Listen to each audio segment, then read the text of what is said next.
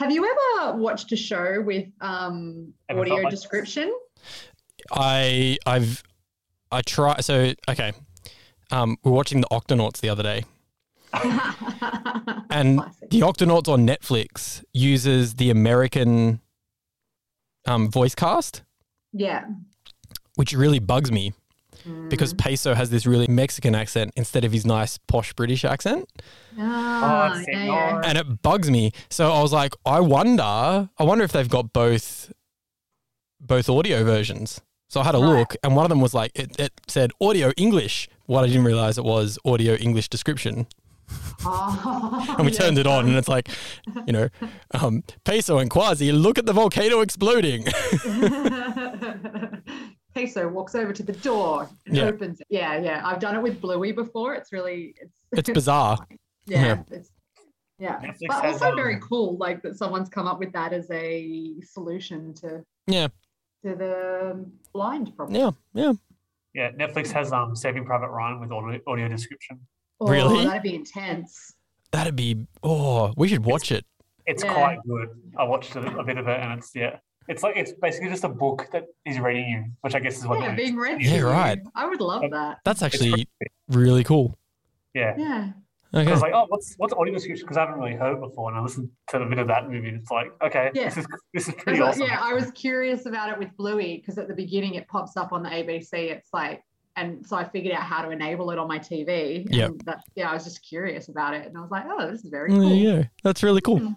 All right, anyway, we ready? We digress. Yeah. Okay, here we go. 6, 5, 4, 3, 2, 1, 0. All engine running.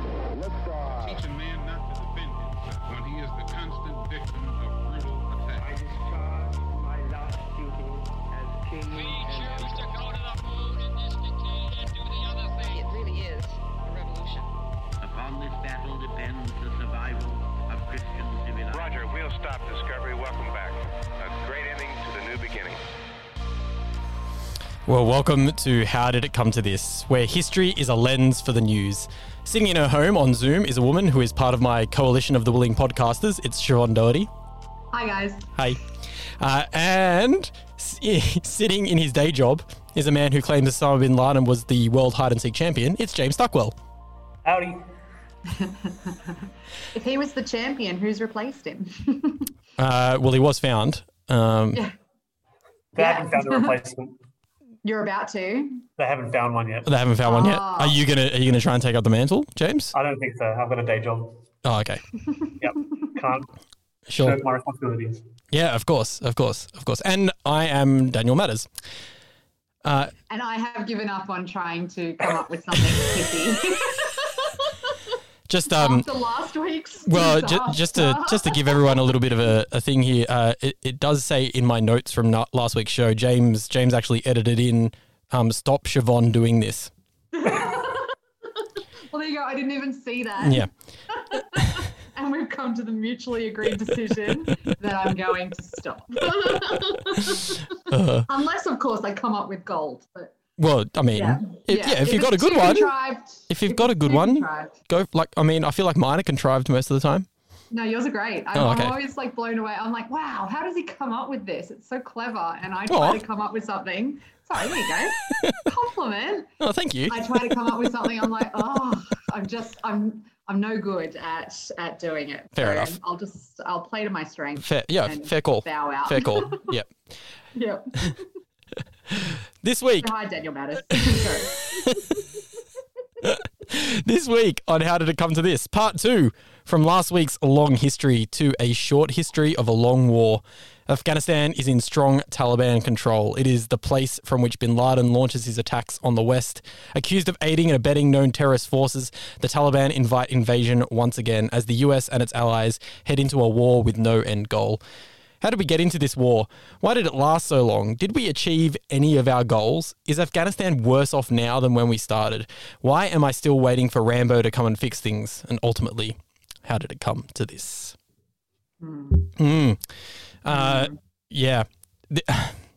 Last week, I felt like we did a pretty good job of covering a large time period. Yeah, I think so. And like, I mean, not to blow our own horns or anything, like, we covered a long period of time, which I don't like doing often. A long episode. It was long. We covered a long period of time. I felt we did a pretty good job this week. I was just saying before we came on air that I feel I feel well prepared and ill prepared at the same time, because there is so much going on in this time period that we're going to look at. We're looking at 20 years, but it's so complex and just fraught with I don't know. It's also very close to us. Yes. So that's making it difficult as well. Yeah, for sure. For sure. We're going to give it a red hot crack. Well, we'll give it a go. And I didn't prepare a news article this week because I figured there are so many. It's a two-parter, and we're into it, right? Yeah. So, and everyone's very well aware, I think, of what has been happening in Afghanistan. For sure. Point. Yeah, for sure. Just go pick any of them. So I figured maybe we would just jump straight back in time. Sure. And I'm gonna go earlier than I think we thought we might. Yep. To start with. So we're gonna go back in time. We're gonna go back to 1988. And we'll see how we go from there. Go. I think we might jump around a bit. We'll see how we go. All right, here we go. We're going to go back in time. All right, ready? Here we go.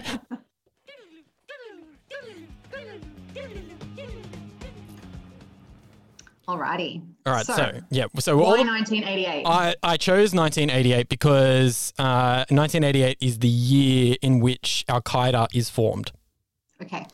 Because I thought, look, I'm not going to spend heaps of time in 1988. We're going to jump forward fairly quickly because I feel like what we didn't super cover is that Al Qaeda is working as a group to attack the West for quite a period of time.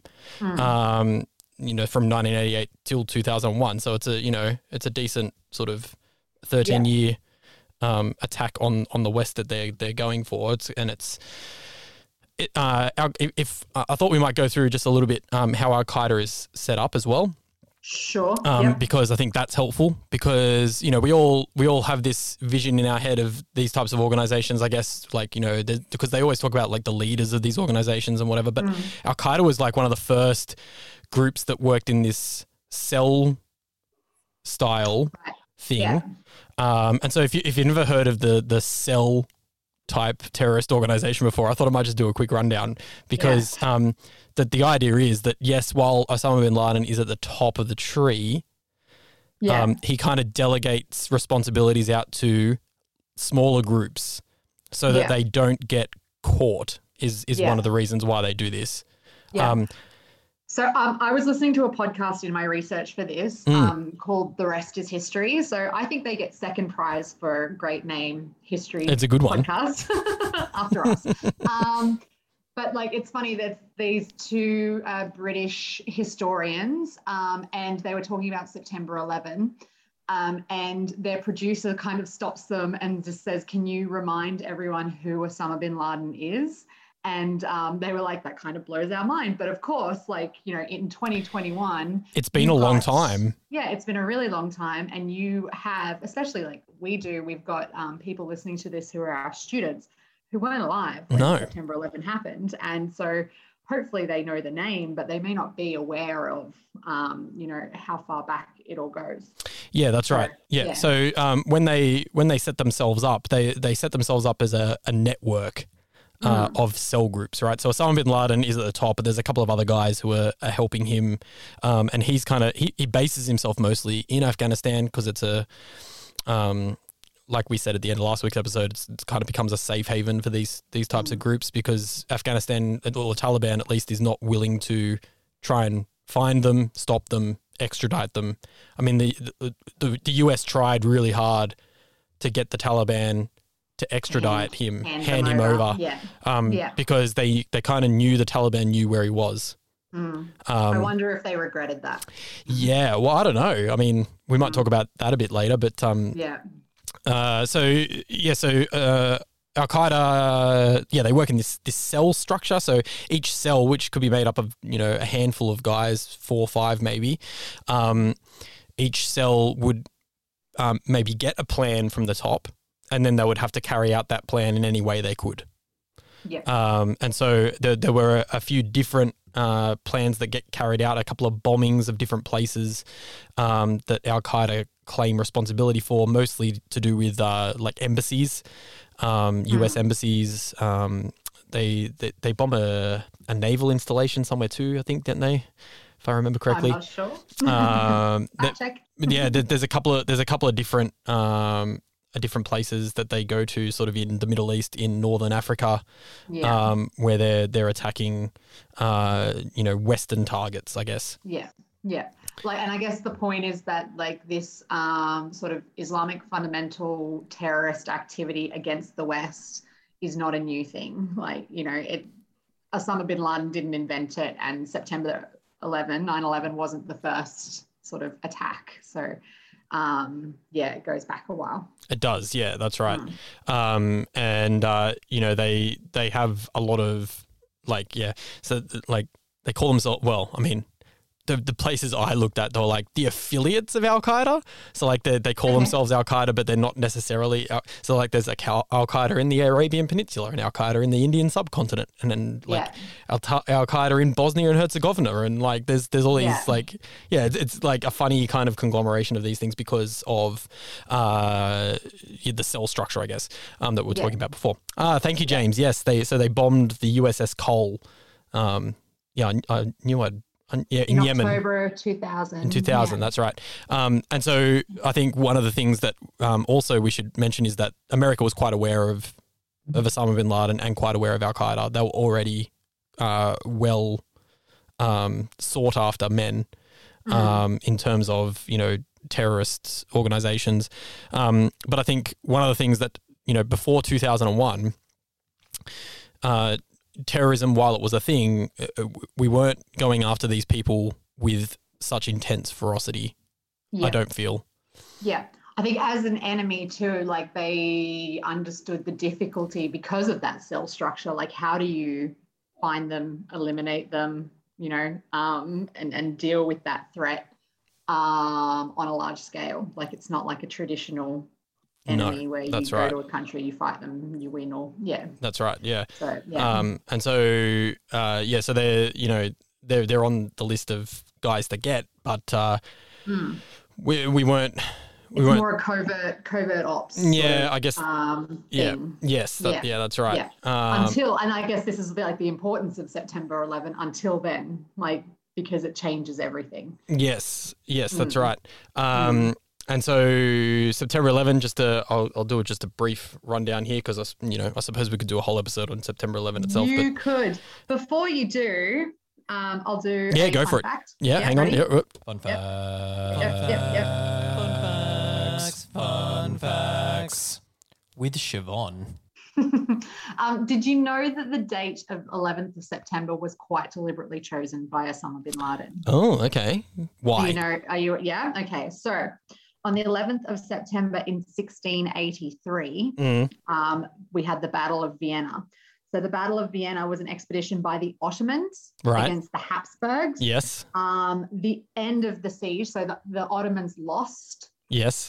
And the end of the siege of Vienna marked the beginning of the end of Ottoman domination in Europe. So it's like when the Ottomans. So it's kind of like a symbolic, Muslims being kicked out of Europe. Reassertion of Muslim intent. Well, there you go.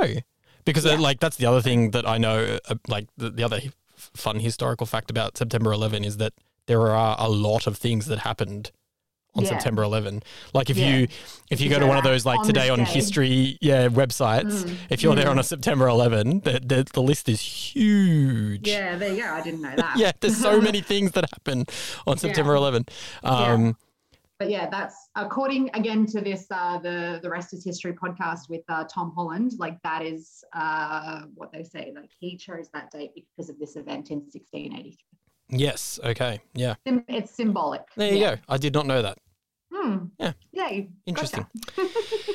Gotcha. So just, the reason that America decides to go into Afghanistan is because of the September 11 attacks on the United States perpetrated by members of an Al-Qaeda cell group, a couple of cell groups, when 4 planes are flown into different buildings. So there's 3 planes that are flown into buildings, 1 plane that crashes along the way because the passengers actually managed to overcome them. 2 really planes heroically. Yeah. If you, I can't listen to them, but you can go and listen to the recordings of the audio of Flight 93, which is really interesting. But 2 of the other planes, obviously, they fly into the World Trade Centers, which were the tallest buildings in New York City at the time. So the 2 planes hit those 2 towers there, and then there's also a plane that flies into the Pentagon on the morning of September 11. Yeah. And the plane that was overrun, they think was heading towards the Capitol building or the White House. Yes. Yeah. So aiming for like political, it was going to Washington. Targets. Yeah. So it was going for symbolic targets. Yeah. And I guess in that sense they did achieve their goal of really striking at the heart of America, I guess. I can, just I was going to ask, I'm like, do you remember? Well, not to dwell on September 11 too much because we have got a long way to cover. We do. But I remember it. I was in year 11 at the time. And I remember my father waking me up in the morning because it was the morning of September 12 here, when most of us found out. It kind of happened really late at night for us, September 11. But I remember my dad waking up and being like, you have to come to the television, something's happened. I'm like, what are you going on about, Dad? But then I couldn't take my eyes away. And then I remember taking my Walkman to school so that I could listen to the radio because I was fully expecting some sort of war to be declared that day. Yeah, I remember too. I was in year 8. So we'd just been to a school disco. And my dad was driving me home with some friends, and we went via our old primary school because it was on fire. Oh. And so we thought that was the biggest thing that was happening that day. We were like, oh my goodness. Then we went home. I don't think I found out about it that night. I went to bed, but my mum was up watching TV when my dad got home and was like, look at this. And the next day went to school, and like there was a whole school assembly because like the thing I remember is the fear. Everyone was so We were all scared. And I remember because I was taking modern history at the time, and I remember my modern history teacher being like, guys, calm down. It's going to be it's not it's a big deal. Yeah. But it's not anything that we haven't faced before. And we were all like, oh. Well, if Mr. Skinner doesn't think it's a big deal, okay, maybe I can calm down a bit. Shout out to Mr. Skinner. Oh, Mr. Skinner. He told me not to become a teacher. Sorry, Mr. Skinner. But like, I mean, it doesn't often happen that you're aware that you're witnessing history or living history. It was definitely one of those times where I was, because, as a kid growing up, you always, like, everyone was always like, where were you when JFK was shot? This is our JFK moment. For the people who lived through this in their lifetime. Yeah. And like up until the pandemic, there's probably only one other event like in sort of recent, which would be like the Berlin Wall, in terms of huge world events. So, yeah, they don't happen every day. No, that's right. And so like I do remember, like, because the next couple of years for me in terms of politics are a bit of a blur because I was a high school student going into early university. I do remember something like actually I remember more about the war in Iraq starting. Me too. Basically because I was at university and we actually studied it as a thing. I was doing international politics, and so that that became the thing.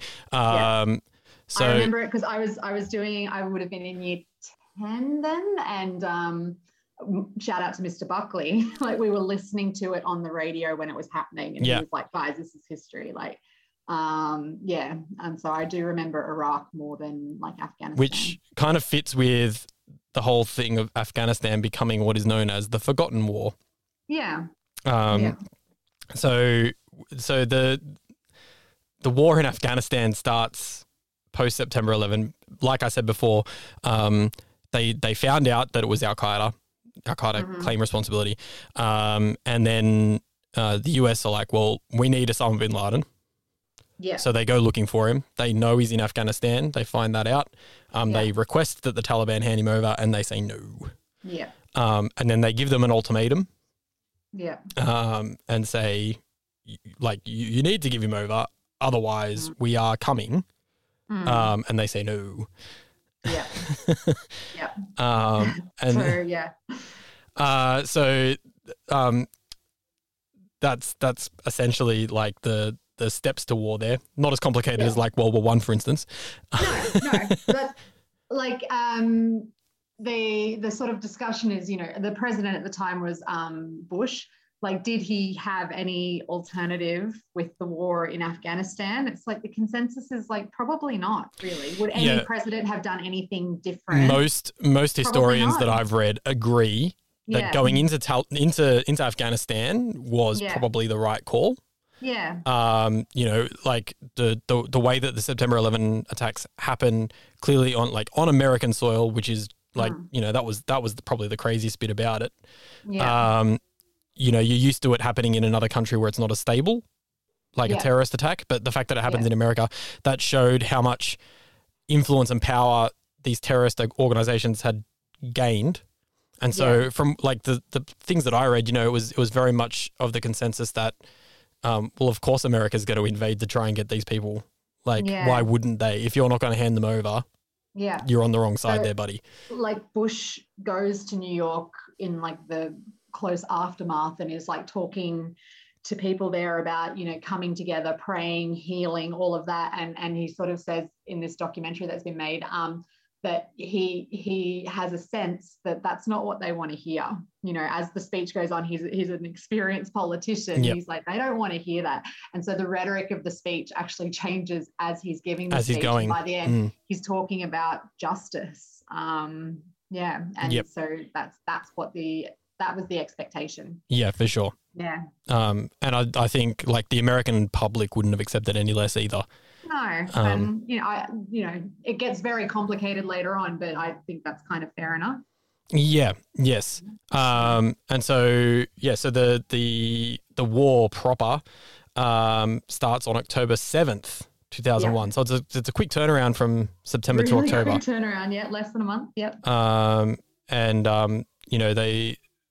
So it starts with like, so they also have a lot of international support very early on. So it starts with Britain and the US bombing Taliban strongholds in Afghanistan. Because of course, like, so one of the things that happens with Afghanistan that I think often gets overshadowed by things like the war in Iraq is that, Afghanistan had almost global support. Like the UN was okay with it. Yeah. NATO is involved from the beginning. Yeah. And it's essentially a US-led NATO war. Yeah. With other countries joining, with like allies like Australia, like Canada, Australia, Germany, and France. Yeah. Yeah. So there was definitely a large consensus around the world that we need to do this. Yeah. The war. So the operation is called Operation Enduring Freedom, but I've got a fun fact. You ready? Yep. Fun facts.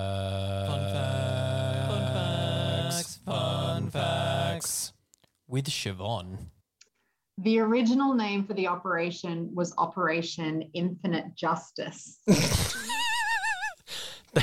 They like the big rhetoric, don't they? That's They really do. They really do. There's actually an interesting New York Times article that I've got. So renaming Operation to fit the mood. So this is from September 26, 2001. Yeah. So there's a novelist called Ward Just, and he sort of says that it was deemed to be too bloodthirsty. He's talking about an operation in Vietnam. It was called Operation Masher. He's like, boy, do they love those names. It's like titling a book, isn't it? Like that's so Infinite Justice. Infinite Justice was like, were they thinking that it was going to be like this long term? No. So the interesting thing about the infinite thing infinite is about the religious aspect. No, well, so the religious aspect is why they renamed it. Right. So the infinite thing there had been an operation in Afghanistan before, and it was called Operation Infinite Reach, Right. where they were trying to sort of get rid of Al-Qaeda cells. Right. And so because there's this thing to keep operation names the same in the same country. In the same conflicts and things. Yeah. So that's where the infinite thing came from. Gotcha. And then justice because of September 11. Sure. But then when you put those two things together. Yeah, it doesn't sound great, does it? No, they were worried about alienating Muslims. Sure. Internationally. Sure. It was sort of Muslim scholars and leaders who said, only God can sure, give yeah, infinite justice. Yep. So yeah, we don't like this name. So, fair enough. Yeah, there you go. Which is fun, like because they changed. So it's like they went to a synonym generator to get enduring freedom. Enduring freedom. Yeah, honestly, it's not much better. Because I feel like enduring too, it just gives you images of this thing's gonna last a while. We're gonna be here for ages. Yeah. I guess the idea is we're gonna go in. It's gonna be a quick fix, and then we're gonna give you enduring freedom. Which okay, fair enough. That's maybe fine. But maybe that's where the headspace was at. Yeah. In hindsight, it's not a great name, is it? Yeah. No. Yeah. Didn't age well. No. Yeah. So officially it begins on the 7th of October. They'd already been doing covert operations as little as 15 days after September 11. And the CIA were in there with special forces teams and all sorts of things going on.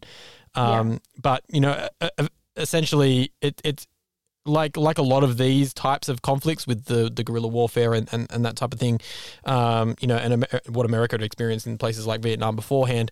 America come in all guns blazing with all the allies, and essentially we defeat the Taliban relatively quickly. Very quickly. They're in retreat by November, and by December, they're announced to have they've collapsed because they surrender in Kandahar on the 9th of December that year. Yeah, so it's a really quick kind of the war's over.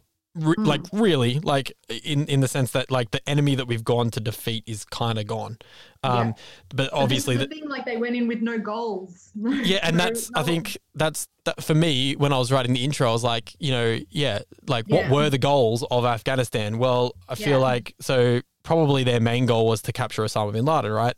Yeah. And so because he is so elusive in this time period and flees to Pakistan, and they miss their chance to catch him during the initial stages of the war. Yeah. It locks them in to staying in Afghanistan to try and make sure it doesn't become what it was. Yeah. Yeah. And that was kind of my reading of what was going on. What do you think? Yeah, no, I agree. Afghanistan had sort of long been a haven for terrorist activity. And so the goal, once Osama bin Laden escapes, is kind of let's just make sure this doesn't happen again. We'll set up a strong Western-style liberal democracy here, and then they shall have enduring freedom. And then we won't have to worry about terrorist activity from this country again. Yeah, so I think that was the goal that it turned into, right? It changed, it changed. But of course, that's so by that stage. Done, yeah. Well, by that stage, we're heading towards, I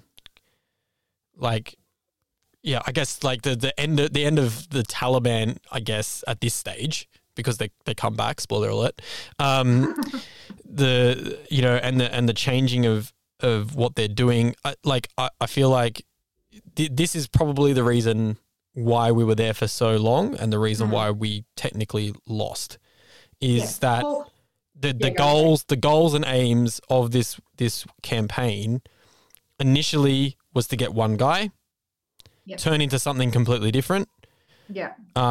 Drags out for way too long, so that once we finally get the goal from the initial response, there's no way out of it.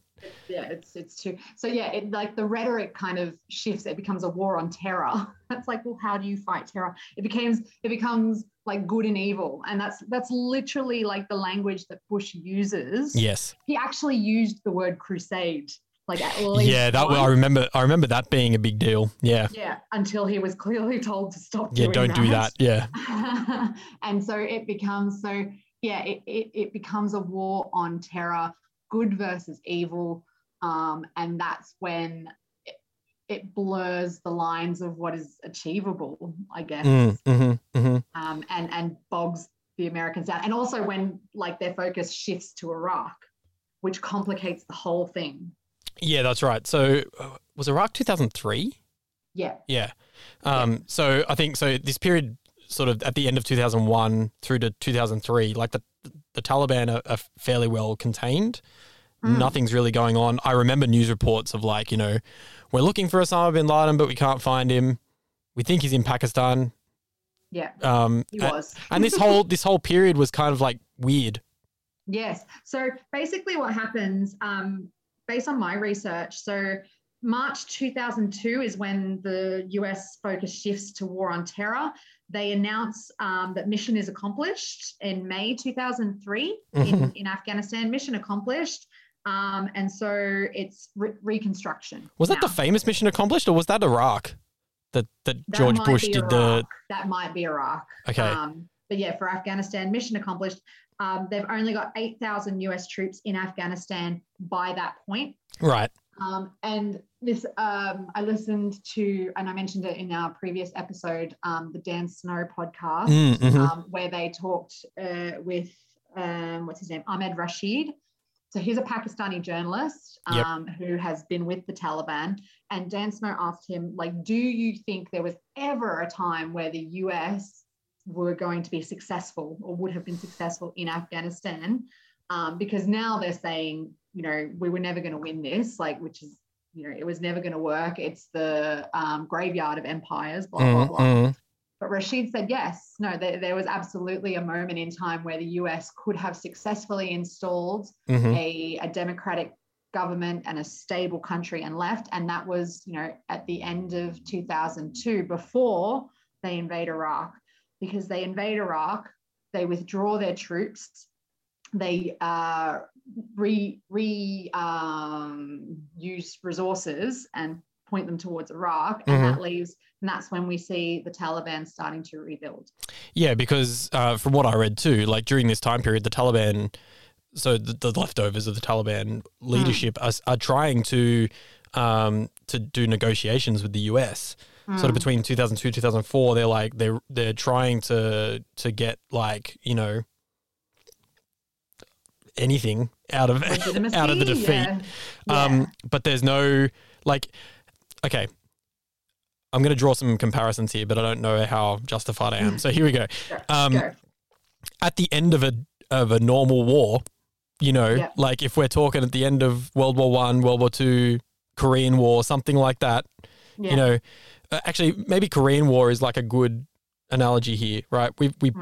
Things have been like we've done all right, like things are going all right, kind of like we don't know who's really going to win. We don't know who's really like what's really going to happen, but we're going to sit and we're going to negotiate anyway, a peace treaty. Yeah. I mean, end of World War I, maybe a bad example, but like they sit and negotiate with the Germans who are left to like here's your country back. Like they should have sat down with the Taliban at that point and been like, don't do it again or we'll come and kill you again. Maybe that would have been a better outcome. I don't know. I guess. Yeah. Or, I mean, they could have done what they ultimately did, which was establish a new government without the Taliban, because by then the Taliban, like like you said, it's a handful of people, and focused on rebuilding, because they talked about rebuilding in Afghanistan and compared it to the Marshall Plan, which was the rebuilding of Europe after World War II. But in terms of the actual financial resources they put towards that, they didn't do anything. And because, of course, like when the US focus shifts to Iraq, so does the world focus too. Yeah. We forget about Afghanistan. Yeah, because the whole, like, you know, the coalition, the willing, which was a large part of the forces in Afghanistan as well. Yeah. Focus on Iraq instead. Iraq too. Yeah. Yeah. And like they did good things. You know, the NATO US coalition, whatever you want to call it, they did good things in Afghanistan. Like they established schools and roads and healthcare and all of that. But again, it's a lot of it's in the main cities. It's in Kabul, and so it's the rural sort of regional areas they get forgotten, and things don't get established quick enough. They're not meeting the needs of the people there quick enough. So when the Taliban do come back, because again they focus of shifts to Iraq, they also find like people willing because they've been forgotten. Yep. I suppose the reason why I wonder if they should have negotiated with the Taliban as well is because what happens at this point is that as they're trying to set up the new democracy, that becomes a key target of the leftover Taliban, right? So the Taliban start targeting, the presidential votes and the setup of new governmental organizations and institutions. True. And so as they do that, not attacking the US, they're attacking Afghan forces. But not even necessarily like the forces. Like they attack, I guess like pillars of a Western democracy. Like they attack the school institutions and the electoral institutions, and so. You're not wrong. And I mean, they do end up negotiating with the Taliban anyway. They do, and I suppose So in that way, like they lose. They start losing more Afghans in that regard, right? So because the Taliban start gaining supporters again by doing that, and by 2005, the Taliban have taken back like several different regional areas. Yes, especially like down in the south, near Kandahar is Okay, so. Let's move the timeline on. Where are we up to? So, I mean, I thought, 2006 to me is kind of like the start of the escalation again. Because... same, actually. I've got here, like, suicide attacks quadruple, remotely detonated bombs more than double. Experts blame the government's failure to establish basic services, especially a police force. So, yes. Yeah. So as early as 2006, we start to see a resurgence. Yeah, and so NATO like come back in full force again too in 2006, and things kind of really ramp up on both sides. But it's not as an overwhelming success as it was the first time. No. It's kind of like they had one bite at the cherry, and they missed their opportunity. Yeah, because like I wonder, like a lot of things I read, that first attack in 2001. The Taliban were nowhere near ready for that kind of threat. But as time goes on, they are much better at fighting because they're now prepared to fight. And so, the actions from 2006 onwards kind of are this back and forth guerrilla warfare, I guess, like we're more used to, where all the armies who are there in the coalition side really don't know who the enemy is, really don't know when they're going to be attacked. They have their little bases of operations that they kind of wander out for patrols, but like, you don't want to stay out there too long because you don't know where or when you're going to be attacked from. And as a result of this, it's also from about this period around 2008, we start to see more and more collateral damage with civilians. And again, that turns the mood in Afghanistan against the occupier, in this case, like America and their allies. Yeah, and like so, some of the things that the Taliban do at this point too, like in 2008, they storm Kandahar jail, and they release all the prisoners from Kandahar jail, and so. In that regard, they gain fighters, but also they kind of gain popularity in some of the places where, like these guys have been sent to jail and their families are missing them and now they're back. And so they're gaining more and more support just in the general population, and that a lot of the, like, a lot of the things that I was looking at, especially like I looked at a lot of the Australian War Memorial stuff actually. On some of this stuff because a lot of the Australian experience in Afghanistan is this what I was talking about, where they feel like they're trying to be there to help these people, right? In the soldiers' minds, their goal is to help these people become better. Yeah. But every day, psychologically, they're questioning who's on their side, what's going on. Will we ever leave? How many times do I have to come back here? So soldier fatigue like that's a big toll too in terms of like actually like morale in terms of winning a fight like this. Morale plays a big part too, I think. Yeah. It's also really hard too for soldiers that are fighting in a war that's not like as it drags on and on, it loses like international support and even support at home. Like, so they come home on leave to a country where it's like, why are we even there? Like, and for the most part too, like no one's talking about it. Like, especially in the last, like if I think about, so since I've been an adult really, like we've been in Afghanistan. And if I think back on the times I've kind of heard it in the news or whatever, like I haven't, like you didn't hear about it that often. Yeah. That's it. Actually, reading up on all of this, I'm like, why didn't I know this? Like, why, was it not reported on, or was it just not a big deal? And that's another thing that I wonder. Like, I don't know the answer to this. Maybe if there's someone out there that can help me answer this question, was this war reported extremely differently to other wars in the past? Like, so we often talk in class with like our Year 10 students about the Vietnam War and about how it's the first media war, and it's all on everyone's television every night and they see it and it turns the public's opinion against it. And, all those things are going on. Was it on every night, or was it more like Afghanistan where you kind of had maybe a couple of things happening, but you didn't see it all that often? You mean Iraq? No, I mean like Vietnam. Right. Because like, I know it's like you turn it on, it's another day, it's another suicide bombing, that's just kind of, and so maybe we're getting. So maybe then because becoming just desensitized to it. Yeah. And maybe because the goals are so vague too. Yeah. Like, I mean, if you think about other wars too, like there's clear goals where like, I suppose in World War II, you can report on the retreat of Germany. You can report on the retreat of Japan. You can't report on the retreat of the Taliban because you don't know where they are or what they're doing. Yeah. Yeah. No, it's interesting. I don't know. I just feel like as an adult, I saw it every now and again, but it wasn't in the forefront of my mind that we were at war. Yeah.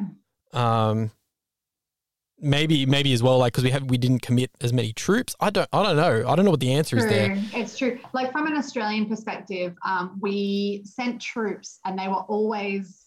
Like what we've done is like we specialize. Australia, we're a small country in terms of population. We're a wealthy country. We're good at specializing in certain aspects of military. Sure. Yep. So we're there for like support. And I think I learned at university we're quite good with like technology and stuff like that. Like that's where we're leaders. We're good at like engineers, sappers, that's us, and also we are good at like elite strike force stuff too. Although, maybe we might need to do an episode on the SAS later on. But perhaps if you're not Australian, you don't know our SAS soldiers have been subject to some investigations regarding Afghanistan in particular. And war crimes. Yeah. Anyway, so what did you have down next? Yep. So, by 2009, we've got a change of president. Yes. So So I think this sort of changes the conflict as well. So Obama won the 2008 election. So Bush is gone, Obama's in. It's more of a shift in focus. He doesn't, he recommits to Afghanistan, but it's a shift in focus to training and enabling Afghan troops. And the idea is that, we hand over to Afghan troops and security forces so that they can deal with their own problems. Yeah. And I think it's crucial too that the Obama administration never made any promises of any kind regarding Afghanistan in terms of like leaving, staying, Like it was mostly like keep the status quo as far as they were concerned, for the most part. Yeah. They did have so a withdrawal was originally 2014. That was sort of the plan that the Obama administration came up with. Also, I think they're starting to see that Pakistan's a bit of a problem because the Taliban sort of and terrorists are now sort of in Pakistan. And they're just and like we were talking about last week, you know, they're based in northern Pakistan, which is the border with Afghanistan. I'm just going to get rid of my cat. Sorry. Oh, Siobhan's cat Audrey walking across her screen, and so you have these terrorist groups moving from Afghanistan into northern Pakistan because Pakistan lets them, essentially. Yes. So the big problem doesn't come to any of the negotiations. Yeah, well, because the big problem with Pakistan at the time was we needed them, militarily, and we didn't want to anger them too much because they got the nukes and they got them aimed at India, and that's not good. It was hard negotiating with Pakistan. We needed them to, if I remember correctly, we needed their airspace. We were flying through Pakistan quite a bit. So like, you know, and every time we said, hey, could you do something about the terrorists in northern Pakistan? They're like, no. And we couldn't really do anything about it because we needed them.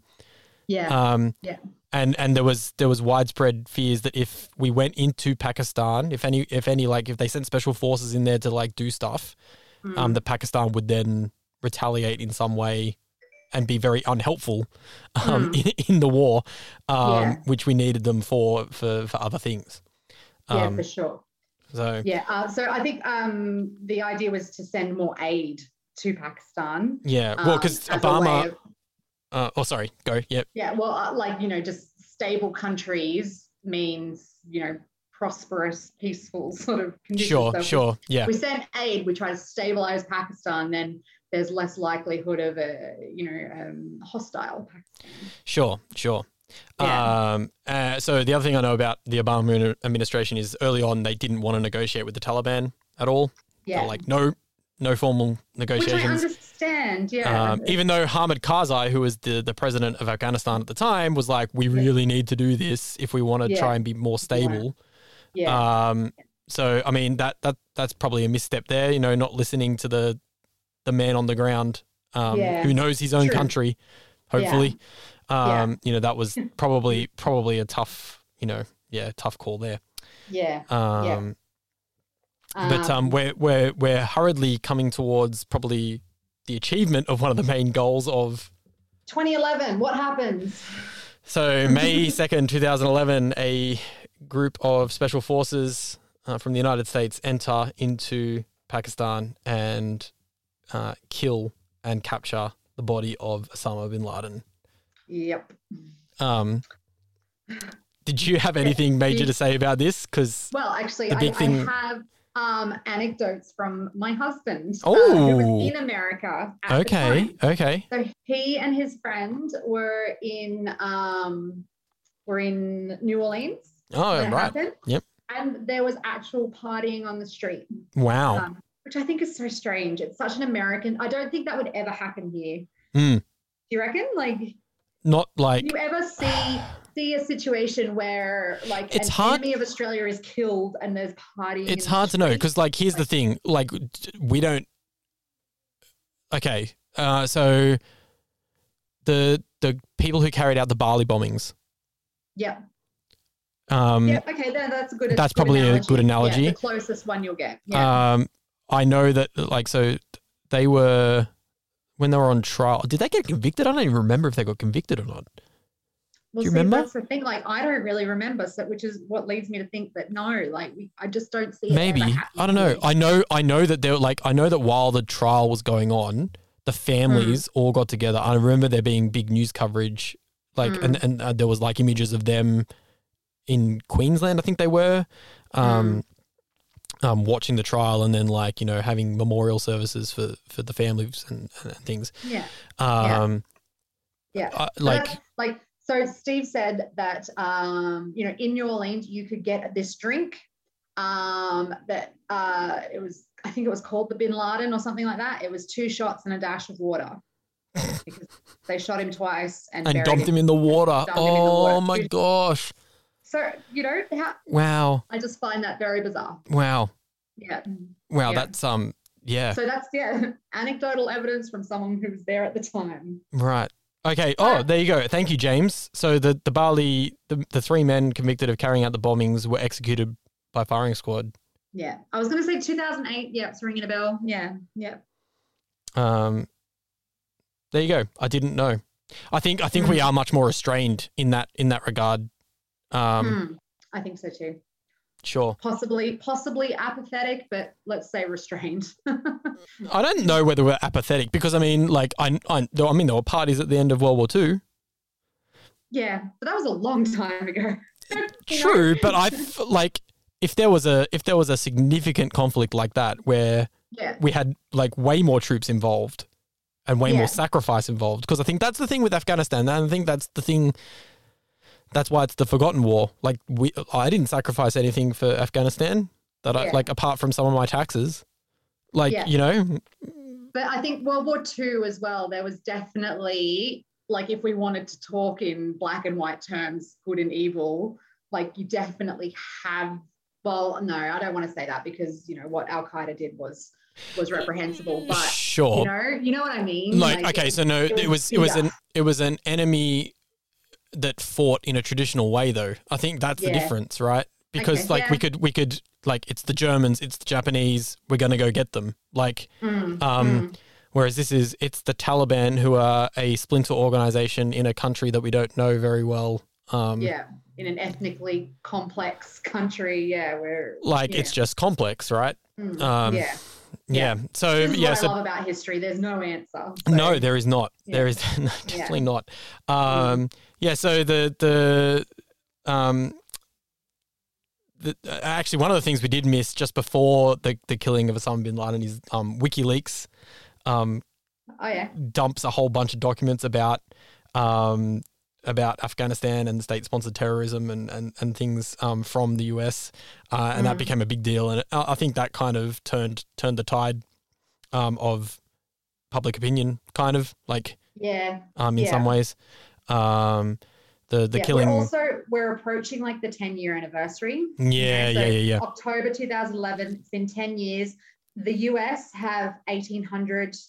It said casualties, but I think that has to be deaths. Yes. 1,800 deaths. Yep. And $444 billion has been spent. Yeah, wow. You know, so the support is starting to turn. Yeah. And I think, you know, it's rapidly becoming one of the longest conflicts of all time in terms of modern conflicts. Like, I don't want to, like, you know, the 100 years wars and things, but you know, you know, it's rapidly becoming the longest ones in one of the longest ones in common memory, at least.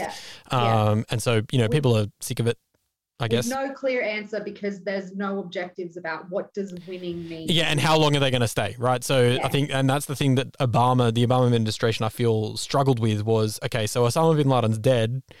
What does it mean to win and then leave? How do we do that in a good way? And in an effective way? Like, is there a point at which we can leave and things will stay relatively calm? And so during this time period, they like, a lot of the talk is, no, we can't leave now because. Yes. So what's happening? So the Bonn conference is in December 2011, and it's sort of to discuss what's going to happen to Afghanistan after the 2014 withdrawal, and it doesn't achieve anything. There's no objectives that are achieved, and Pakistan refuses to attend. Yes. So it just sort of contributes to the quagmire, I think. Yeah, and so but the Obama administration, the United States, Britain, all push ahead with the idea of withdrawal. Yeah. And they begin a withdrawal sort of towards the end of 2014. Yeah. You know, military presence is still there at the time. So they're just withdrawing kind of your normal ground troops and a lot of the support troops, I guess, being withdrawn. But it also coincides with a major Taliban resurgence as well. And I think that's a pattern that happened. Like, troops are withdrawn and sort of just kind of skeleton troops left. Yep. You have Taliban resurgence, more get sent back. And it kind of happens like for back the next 10 years, it's this back and forth of trying to quash Taliban resurgence. Okay, we've done that. We'll withdraw some troops, and then the Taliban comes back again. Come back. Yeah. And that's that is the pattern for like the next the next 10 years. Yeah, thereabouts. Because we get to the end of Obama's presidency, and things haven't really changed too much. Yeah. So I think just a notable date in between that. So in 2014 is when Ashraf Ghani is elected president. Oh, yes. Okay. Yes. But it leads to civil unrest over election fraud allegations, which had happened to Hamid Karzai as well. There had always been like allegations of corruption and election fraud. Yep. But what they do this time, they come up with like this power sharing arrangement between his rival, whose name is Abdullah. So he's made the chief executive while Ashraf Ghani holds the presidency. But what that leads to is just political dysfunction, because you've basically got two rivals sharing power who can't agree on a way forward. Yeah. Which just more problems. Yes. And that's the one thing America doesn't want is an unstable government in the place that you're trying to leave. Yeah, exactly. That's rough. Yeah. So then we got 2016 where Trump is elected. Trump initially wants to withdraw. Yeah, Trump talks withdrawal during his campaign, and he one of the things that's written a lot about Trump is that he talks big, but really he's kind of a strategic pacifist is the term I heard, right? In the sense that like he doesn't want to go to war, like in reality, because that's a lot of work. Quite pragmatic, really. Well, it's a lot of work. So a lot of people that I read said Trump doesn't like war because it would mean a lot of work as a president, right? Yeah. And also it's hard to predict in a war whether it's going to make you more popular or not, right? Because oftentimes for a president, going to war makes you more popular, but only for a short amount of time. So you got to know what you're doing. If you're going to go the war popularity strategy, you got to do it quickly, and you got to win. So So I think Trump initially wanted out because he'd spent a long time criticizing Afghanistan as a failed war. Let's get out. However, the other thing that happens with Trump a lot is that he might say one thing. And this happened a lot in his presidency, right? He'd say something, and then he would have a meeting with some sort of expert who would then convince him the opposite, and then he would come out the next day and be like, "Nah, what I said yesterday, no, we're not doing that. We're going to do this thing that my generals have now told me we're doing this, and I think it's a good idea." Well, and also what's happening in this time is it's not even the Taliban they have to worry about; it's Islamic State, and that really changes the conversation around the Middle East and Afghanistan because the Islamic State established themselves in 2015 in Afghanistan as a thing, and so the Taliban are they're kind of being ousted as the stable Islamic government. Like, of the two, we actually prefer the Taliban. So what do we do now? Yeah, and so that kind of becomes a thing for Trump to deal with as well. Yeah. So maybe listeners out there can see why we said 20, it's only 20 years, but oh my goodness. So much stuff happening. Yeah, so much stuff happening. And so you get to sort of mid-Trump's presidency. And this is when they're negotiating with the Taliban. Yeah, and sort of from 2018, the Taliban kind of control, I read a figure of about 70% of the country. Yeah. And the Islamic State were very active as well. And there's a bunch of bombings happening, and you're not really sure who's doing what. Ghani is as the president is trying to do unconditional peace talks with the Taliban. The United States don't necessarily back him in that necessarily, but he's doing it of his own accord. there's just so much going on. Yeah. During this time with these period. peace talks, basically, like from what I could read, the US are negotiating with the Taliban. The Taliban want US withdrawal in exchange for blocking international terrorist groups from operating in Afghanistan, which means ones like Al Qaeda, but also Islamic State. They get called off. You know, again, there's this back and forth where because the Taliban don't stop attacking US forces, they don't stop attacking Afghan forces. Yes. In Afghanistan. And then also what needs to happen is the Taliban sitting down like intra-Afghan talks, sitting down with the Afghan government. Yep. But they find it impossible to agree. Yeah, that's right. Yep. And so Trump is trying to get out, and he does try and negotiate a way out. He appoints a special advisor to go to Afghanistan to lead the peace talks. And they do reach a semi-agreement. And there is an agreement, and Trump announces towards the end of his presidency, some people say as a gamble to try and convince people that he should win, that we're leaving, we're going, it's happening. 2021, we're going, it's happening. But while they're saying that, there's still like in June 2020, it's the bloodiest week in Afghanistan in the 19 years that they've been there.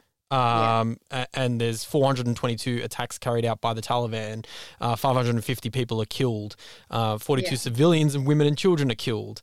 It's like attacks are happening in broad daylight at this point. I read somewhere too that yes, we will withdraw, and this country will be in the hands of the Taliban within 2 to 3 years. Like they knew. Yeah, they knew. They definitely knew, and they just didn't know that it would happen that quickly. There's been a lot of talk. So we're getting towards the end here, but there's been a lot of talk. There's been a lot of talk about whether or not, if Trump was elected, would he have been convinced to stay? Interesting. Yeah. A lot of people think that maybe he would have been convinced to stay, whereas Biden, who runs on a platform of, of course we'll get out if we can get out. Let's get out. Yeah. Right. And because he promised that, he's Biden, unlike Trump, is a man of his word. And so I feel for him because he's left with this legacy of a conflict that started 20 years ago. Yep. That is unpopular. They want out. He's promised they'll get out. So what I've got here is in April 2021, he announces that the original plan of withdrawal by May won't be met. We'll be out by September. Yep. At this stage, there are 3,500 troops there. They will be withdrawn regardless of any progress made in the intra-Afghan talks and regardless of if the Taliban reduce attacks on Afghan security forces. Yeah, that's right. Yeah, and so he I've heard a lot of stuff, and if you're interested in this, you can go back and listen to the Planet America podcast. They talk a lot about this, he was in a position where he was damned if he did, damned if he didn't. Yeah. There was no easy fix for him politically. Like he couldn't come out and announce we're going to stay, but we've got a solid plan for how to get out later, because that would have been seen as like they've heard that before. You're going back on. Obama tried to do. That's what Trump tried to do. So this way, at least he was able to say, "Look, we're still getting out like Trump promised." So we're carrying out a Trump promise. So he's trying to appeal to that thing. Yeah. And they knew that they were going to be defeated anyway. So let's just get out the best way we can, which he kind of stuffed up anyway, because when they do get out, it's not a great withdrawal. In fact, there are still American citizens on the ground in Afghanistan that they haven't got out yet.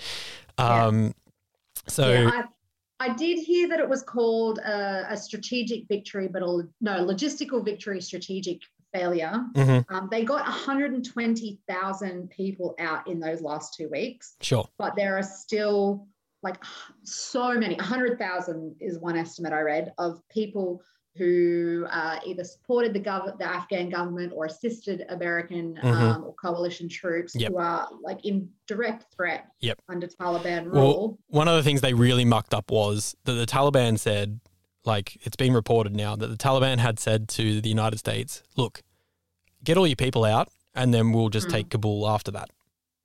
Yeah. And the Americans were like, nah, we won't do that. Yeah. They didn't want to negotiate with them at that point. Yeah. Which just seems silly because they really, like, the Taliban, I think, would have done that. But instead, they just let them come and kill them. Yeah. So that... What I really don't like is how... So Biden has, like, defended the withdrawal and claimed that the counter-terrorism mission was complete. And blamed Afghan security forces for failing to counter the Taliban. Which a lot of people that's dodgy too. You shouldn't have done that. Like, because I mean, that you trained them. Yeah. Like, and then abandoned they were your force. Like, it's like we said at the very beginning of these two episodes. It's complicated. It's complicated. Yes. And then also you've got the president. Just also fleeing. So he fled to the United Arab Emirates, was given a humanitarian visa. He claims that if he stayed, it would have been worse for the people of Afghanistan. It would have caused more civil unrest. Yep. I do have a fun fact about him. Oh, okay, go. Ashraf Ghani. You ready? Yeah, go. Fun fact. Go. It's a short one. So he has a PhD from Columbia University. He was a professor of anthropology in the US. Oh, yeah. He is, ironically, a leading international expert on failed states. So there you go. Well, that seems like a good point to end on. I was going to say maybe that's a great place to leave it. Well, that's how I came to this.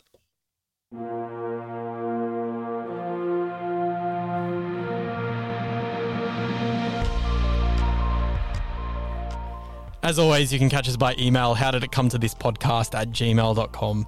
Twitter and Facebook, you can catch us there at HDICTT Podcast. If you like the show, remember to leave us a review if you can. It helps us out.